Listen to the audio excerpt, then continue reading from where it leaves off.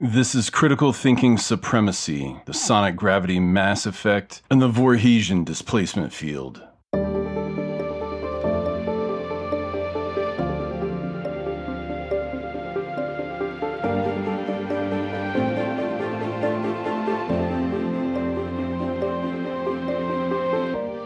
So now we begin. You are orbiting in sonic gravity, and when you open your eyes and see the universe through the eyes of a madman, you will realize that you have just entered the age of quantum energy, and that is a fact. So I'm pushing our daughters, Bella and Savannah, on our swing set the other day, and Kooky, Savannah, says, "That's enough, Daddy," but Bella says, "Higher, Daddy, higher." So when she swings back towards me, at the apex of her swing towards me, I give a shove, and it perfectly efficiently adds to the energy and the momentum contained by Bella's swing. She swings down with it, and it carries her a little higher on the other side. Now when she gets to the top of her swing towards me, that's when I push to give her the full effect. Then it takes her 2 seconds to swing toward the tippy tip of the swing arc away from me. Then she swings back down to the bottom and back up to me, and it takes her another 2 seconds to make the trip back. So if I push her and she takes 2 seconds to get to the top of the arc on the other side of the swing, and another 2 seconds to go from there back down to the top of the arc where I am behind her, that's a total of 4 seconds. So to push her effectively and with the most efficiency, I need to what we call harmonically, which is rhythmically push her only every 4 seconds. Now if I try to push her at 1 second after my last push, I'd kind of miss, right? Because she'd be at the bottom of the swing going away at the fastest possible speed. So she'd be pulling away from my push and she wouldn't get the full energy. And I've kind of flail a little at the end and waste some of it, right? And if I tried to push her at 2 seconds, that's never going to work because I'd be trying to push her forward when all her weight is at the top of the other side and she's starting to go backwards. And if I tried to push her at 3 seconds, she'd be swinging right into me toward me at full power and my push would slow her down and she'd smash into me and she'd think I was totally fail at swings. And I'd pretty much be canceling the energy in the system, which is pretty much the opposite of what we want to do. So to be a good dad, I need to push every 4 seconds. Now it can't just be every 4 seconds starting whenever I want. If I push her from the bottom of the swing every 4 seconds, that won't work either. So I need to push her every 4 seconds when I know she's at the apex of the backswing. So it's a nice ride and I can make her go higher and higher. And so pushing too soon is wrong, pushing too late is wrong. I gotta push her at exactly the right time, which is what we call in phase. It means that the push, or the impulse so to speak, is in phase with the apex of her swing arc back towards me. So in physics, what we would say is the natural frequency of my daughter on the swing is 1 cycle every 4 seconds, or a quarter hertz. And if my harmonic impulse equals the natural frequency of her swing, then I will have achieved a loading frequency called resonance, which will essentially build and build and build energy until the system destabilizes and breaks. So do you see it yet? If not, don't worry about it. We're gonna get there in just a second. Now I didn't actually do this with Bella on the swing, but if I push Bella on the swing with a loading frequency and a steady push that matched the natural frequency of her swing, and I kept doing it, I would push her so high that she would swing all the way out and then a little bit higher, which would arc her back towards the swing set above the bar, and the chain that held her seat would lose tension and she'd fall straight down, and as she approached the ground, the chain would snap straight and jar her and she'd probably lose her balance and hit the ground, and that would definitely make me a bad dad. So trust me, there's 4 things you should never do. Never fry bacon naked, never trust a fart, never waste an erection, and above all, never ever try and achieve resonance when you're pushing your children on the swing. You'll be a really bad dad. Now the same is true in complex systems and structures, and I don't know if you know this or not, but if you do this, you didn't hear it from me. But the material properties of a pane of tempered glass has a very specific frequency of vibration, just like the swing. You hit it and it will vibrate at a very specific frequency.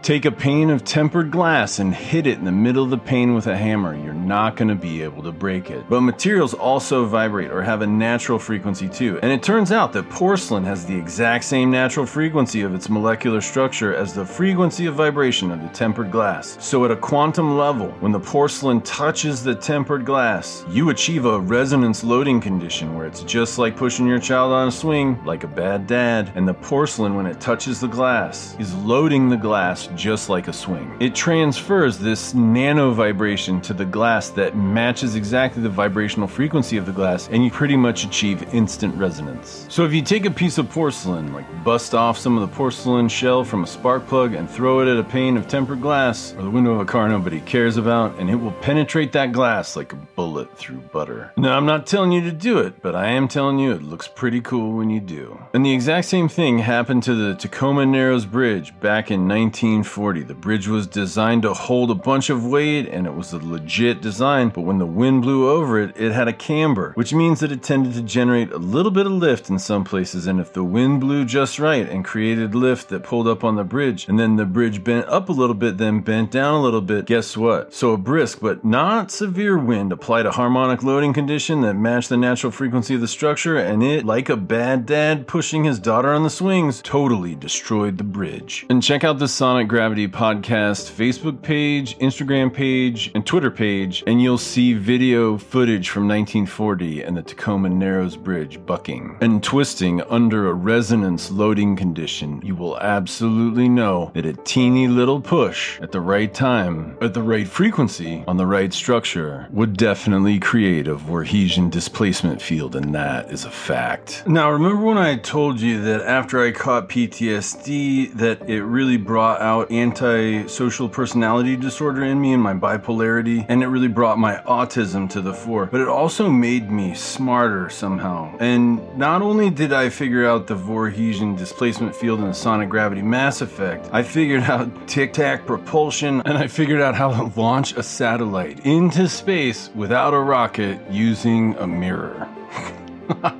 And that is a fact. And I figured out a weapon that'll bring down a tic-tac. And I think I also figured out quantum realism that will unite classical physics with quantum mechanics, which only physicists really care about. And so I wanted to talk about that. So I'm going to talk about those things in a future episode, and I call it the Sonic Gravity Theory of Everything. And I don't want to ruin it, but I need to cover a little bit more about quantum field theory and string theory and the nature of the universe to get us to the Sonic Gravity Mass Effect and the Voorheesian displacement field. Because so far we've covered resonance, but we haven't covered when we're going to push, and we haven't covered how we're going to push yet. But we will. So we're going to load the Higgs field with a resonant loading condition, and we're going to pop the Higgs field off of us, which is going to drop our mass to zero, which is the Sonic Gravity Mass Effect. And the special way we're going to generate that magnetic field that's going to achieve that resonant loading condition, which is what we're going to call a Voorheesian displacement field. And I want a nickel every time somebody says it. And you better say it. Now, if I start to lose you, I'm going to need you to press pause in this episode, and then I'm going to need you to rewatch Critical Thinking parts 4, 5, 6, 7, 10, 11, 12, and 13, because I can't keep replowing all the concepts and thoughts that we've been working through over these last couple months, or this episode would take forever, and so like all my super fans would be staring into madness for so long, they'd all become crazy like me, and then they wouldn't listen to Sonic Gravity anymore because they'd be like, dude, I already think like that.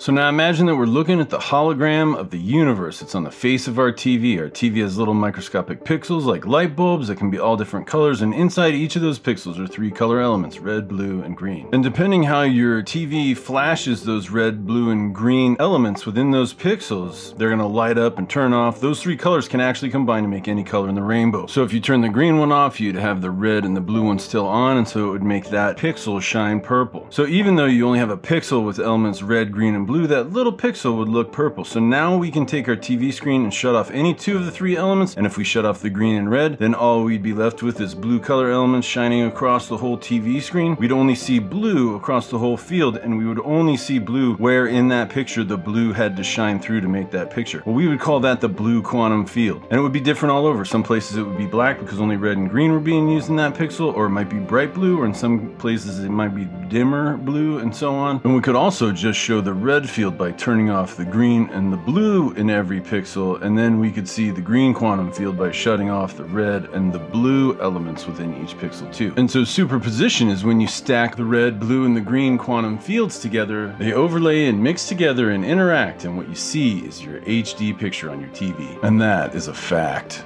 Congratulations, you completely understand quantum field theory. So the reality of physics is the same way, except there's not 3 color quantum fields, red, blue, and green. There's 17 quantum fields. 12 of them are matter fields and 4 of them are force fields. And one of them is kind of a special field. It's the one we're gonna bust. It was discovered in 2012. They discovered it at CERN in the Large Hadron Collider, and it's called the Higgs field. And it's the field that tells the universe that our matter has mass. And so if we can bust out of our Higgs field with the Voorheesian displacement field, we're gonna achieve the sonic gravity mass effect, which is exactly what we need to fly a tic-tac and time travel and achieve immortality and harness zero-point energy and break the dawn of the quantum age. And maybe some sonic gravity Facebook, LinkedIn, Twitter, and Instagram followers. Maybe.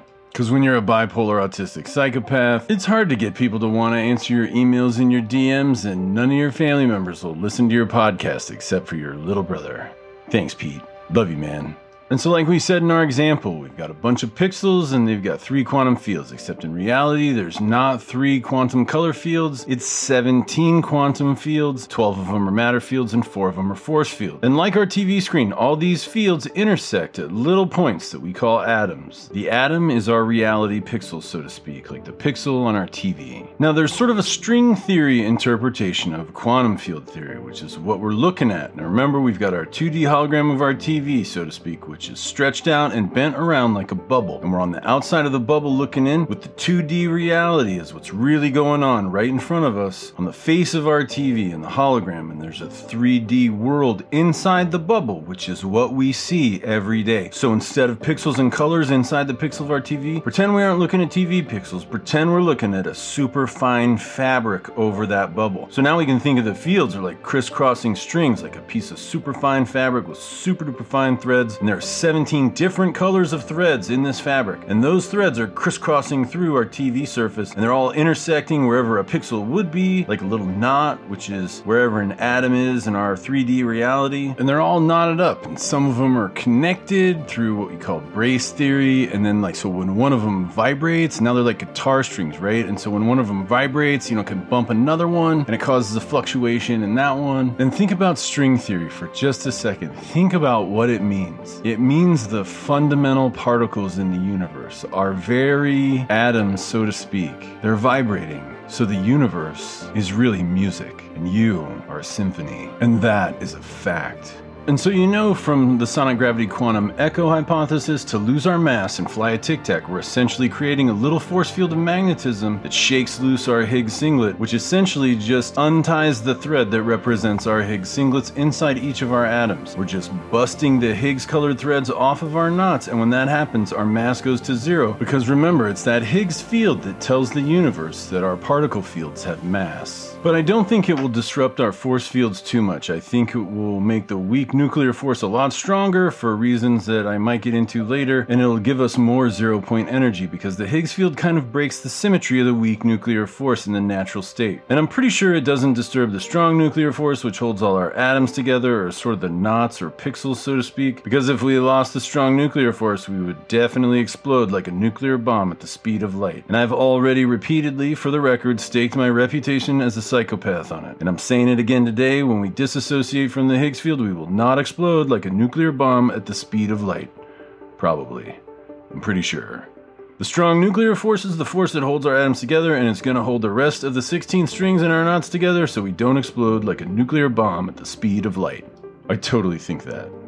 So the way a quantum particle sort of manifests on a string is when that string is excited, so to speak. And since the knot is what we're looking at, if any of the other strings bump into this string, and the strings are tied together by the strong nuclear force, so anytime anything shakes, everything shakes. So now I want you to think of the knot plucking at one of those strings. We'll call that quantum excitement or oscillation at the quantum level. And it's just like plucking a guitar string. So you pluck a guitar string and it vibrates up and down and it makes a sound. So we're going to say that our atoms are are sitting in the middle of that string, and our atoms are always shaken up and down constantly. We're looking at an atom in the middle of a piece of string, and it's right in the middle. So now we need to talk about quantum spin. So we have our string and we strum it. And all 17 strings can be strummed. 16 of the strings have what we call a spin. They have a vector, and a spin is what you see when you strum a guitar string, but you don't totally do it perfectly up and down. And if you look down the string at an angle, you can see it's kind of vibrating in a circle. And if you try it, you'll see that if you look close, that string is moving up and down, but it's also going back and forth at the same time. And what you see is kind of like a circle. That's what spin is. And each string spins its own way in the same way every time, which was why the muon G-2 experiment that they did a couple months ago at the Fermi Labs was so cool, because they shot a muon through a magnetic field and the string didn't spin or vibrate in the same guitar string circle motion that it had always done before. It changed a little. And I know that doesn't sound like a very big deal, but physicists were really into it. And I think that little puzzle piece was one of the puzzle pieces that really just kind of stuck out in my mind and kind of told me that, hey, if we want to get rid of the Higgs field and we want to fly a tic-tac, we're going to need to rock out on that string. So all the strings of all the fields have a spin except for one. The Higgs field doesn't have a spin. It doesn't go in a circle at all. It just goes straight up and down, so it's not in a weird phase all the time. It's very predictable and it's in a regular place, and that's great because that means it's going to be much easier to hit like a bad dad.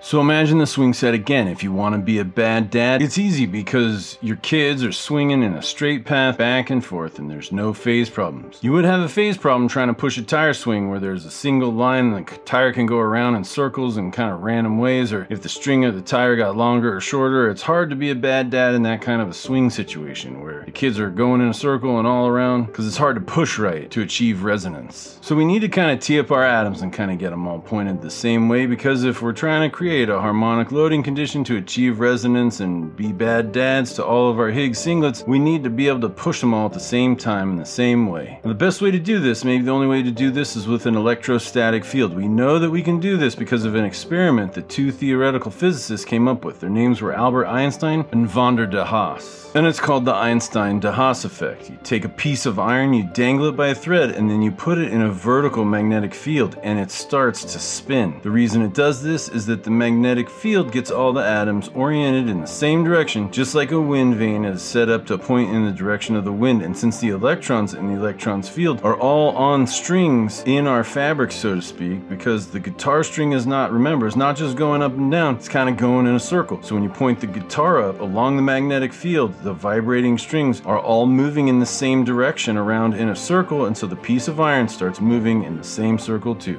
essentially. And so if we think of our kids as the Higgs singlets and the swing is the particle symmetry system that we want to break, which will make our kids fall out of the swing and will also make us very bad dads, we know what we need to do to eject the Higgs singlets out of all of our atoms. And that's an application of what we call the principle of conservation of angular momentum. But it's pretty much that when the atoms were all jumbled and everything canceled out, but when you straighten them all out with a magnetic field, the direction the iron is spinning is the total angular momentum of all the rest of the atoms that you flipped around to make them go the other way. If that doesn't make sense, don't worry about it, but it's just so you know that if we put all our atoms in a magnetic field, in technical jargon, if we create a polarized magnetic field, we're going to get all of our atoms oriented the same way, like a bad dad putting everybody's kids on the swings, all facing the same direction. And just like the Tacoma Narrows Bridge, it doesn't matter how strong that string is or how much steel is in it, when we hit resonance between the loading impulse frequency and the natural frequency of the Higgs string, we're going to bust it loose like a kid on a swing set and finally become the bad dad we always wanted to be, so we can fly our tic-tacs and achieve immortality. We're almost there, and all we need to do is cover two more things: when to push and how to push, and we will be flying tic-tacs. And that is a fact. And the only thing we need to look at when it comes to when to push is the basic wave equation to decide what our harmonic loading frequency is. So if you look at the cover art on the front of this podcast episode, what you see is a graphic representation, just like all the 17 different colored guitar strings all vibrating at the same time, right? It's called the wave function, and you can see lots of strings kind of showing other fabric and stuff. It's cool, right? So I thought it made a good illustration. But think like you're looking down on the swing set, and the distance that the swing goes at any particular time is the distance between the outer edge of the wave and the horizontal center line, which if you're looking down is like the beam that the swings are connected to. So now as you follow the wave to the right, you're at the top, and then you go down the slope and then keep going down past the middle, still moving to the right. And then the next peak is not quite as far as the first peak, and it kind of turns around and keep going. The distances get less and less. You might be thinking, how come the swing isn't staying like straight up in the middle? And in the picture, what's along the bottom isn't space, it's time. So remember that when you're pushing on the swing set, the time from one peak at the bottom to the next peak at the bottom, the difference from peak to peak is 4 seconds. It was 4 seconds in our first example, right? So every 4 seconds, that swing is coming back to me, and I need to give a push, see? Now what this picture is showing is only if you ever gave a single push. See how the distance of the swing, the height of the wave function gets less and less and less as time goes on to the right? And that's just exactly like if you gave a push and walked away, and then over time, the distance or the amplitude of the wave would get a little bit smaller and a little bit smaller and a little bit smaller until the swing stopped. But this is not what happens if we apply a harmonic loading condition that matches the frequency of the system. Not if we give a push every single time the wave comes back around. Dumping a kid out of the swing, if we give a push to the system at the exact same time the wave comes down to the bottom, then the energy makes the wave get taller and taller and taller and taller, and pretty much there's so much energy stacking up in that wave that the system can't contain it anymore, and we will end up rocking that string of the Higgs field so hard that it is going to experience a spontaneous symmetry break, and we are going to bust out of that part of the Higgs field. And if we keep that field up, if we keep making those little pushes, the energy will keep the Higgs field off of the rest of our quantum composition. So we'll leave it to the real physicists and scientists to figure out exactly what the wave equation looks like for the Higgs field. But because there's no quantum spin, the wave equation will be whatever you see. What you see is what you get. There will be no imaginary component, so to speak, and so we'll be able to see whatever the period of the oscillation is, and we can match that frequency with our push with no problem. So here's how we're gonna push or strum or rock out on the Higgs string. So from critical thinking, we know that we can either touch the Higgs string or we can't. And we know from Newton's law, right, if it can touch us, then we are touching it, because for every action, there is an equal and opposite reaction.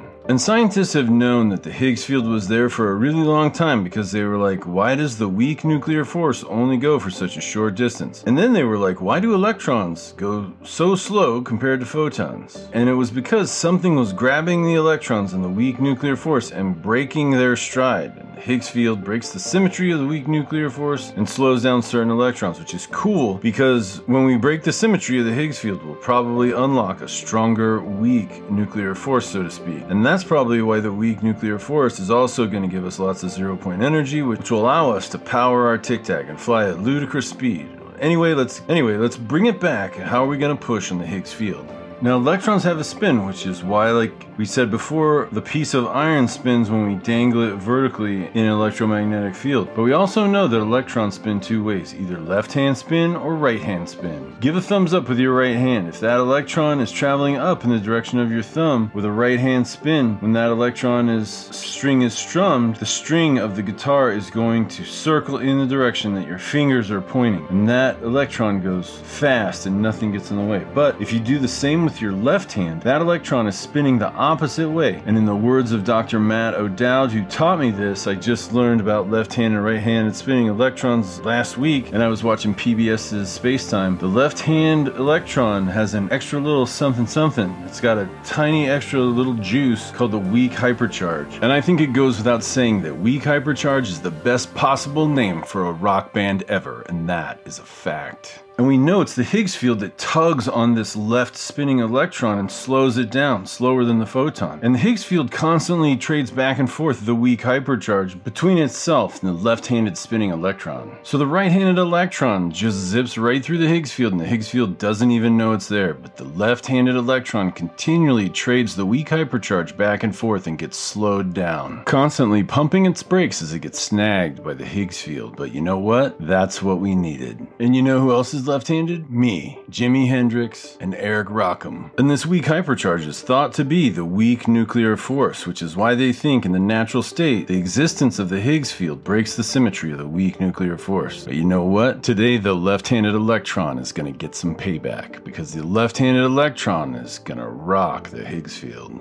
Because if we're thinking critically, we know the Higgs field is grabbing left-spinning electrons and hanging them up. And it's because the Higgs field is hanging them up. That's an inductive observation, right? Because the Higgs field is hanging them up and slowing them down. We know the left-spinning electron is giving a quantum tug on the Higgs string. It's giving just a little quantum push. And that's all we need, isn't it? So the left-spinning electron is all we need to make contact, to rock out on the Higgs string. And I think helicity is what physicists call that handedness property, and it can either be a left-handed electron or an anti-electron. I'm pretty sure. Now there's some engineering work that needs to be done still, because you gotta figure out how to craft that charged disk that'll spin around and pump out left-handed electrons on a particular frequency that matches the quantum frequency of the Higgs field. Just like we talked about with the swing set. And we're also going to probably need to construct a ship that has an inner cavity that's insulated and an outer cavity that conducts, because we're going to need to emanate that field from the outer cavity of the ship. Because if the Voorheesian displacement field is set off inside the cockpit, I'm not sure we're going to be able to steer. We might not be able to grab anything. Just saying. So we're going to need a team of smart electrical engineers that can create a wheel that can spun really fast through geometry and perhaps different areas of charge and materials on the wheel itself. What we'll need is a magnetic field and get all of our atoms pointed in the same direction. And our electromagnetic field generator needs to deliver a harmonic pulse of left-spinning electrons that radiates outward from the outside skin of the ship and achieves a harmonic loading condition that resonates against the Higgs field. So then we fire up our tic-tac and we start spinning up our electromagnetic field to create the Voorheesian displacement field. Our Voorheesian displacement field loads the Higgs field with a harmonic pulse of resonant frequency matching the natural vibrational frequency of the Higgs field, and we will have busted the bridge, smashed the tempered glass, and dumped the kid out of the swing and disassociated ourselves from the Higgs field like a bad dad. And that is a fact. And I think I've kind of given it away already, and in some ways I've already on multiple occasions applied the principles of general relativity, Newton's laws of motion, and classical physics to quantum mechanics to achieve quantum resonance, quantum asymmetric breaks, and in doing so, applied classical physics at the quantum level. But in the next episode, maybe I'll go into the sonic gravity theory of everything and reconcile the gravity of general relativity with quantum field theory, and in particular string theory, and we'll see whether sonic gravity can penetrate the unexplained mysteries of physics at the quantum level. But I tell you what, if you go on my Twitter, LinkedIn, Instagram, and Facebook sonic gravity pages and you like and follow, I'll do another episode and I'll talk about manipulating zero-point energy to actually fly your tic-tac. I'll teach you how to launch a satellite into space without a rocket using a mirror, and I'll tell you what you need to do to build a device that will take down a tic-tac.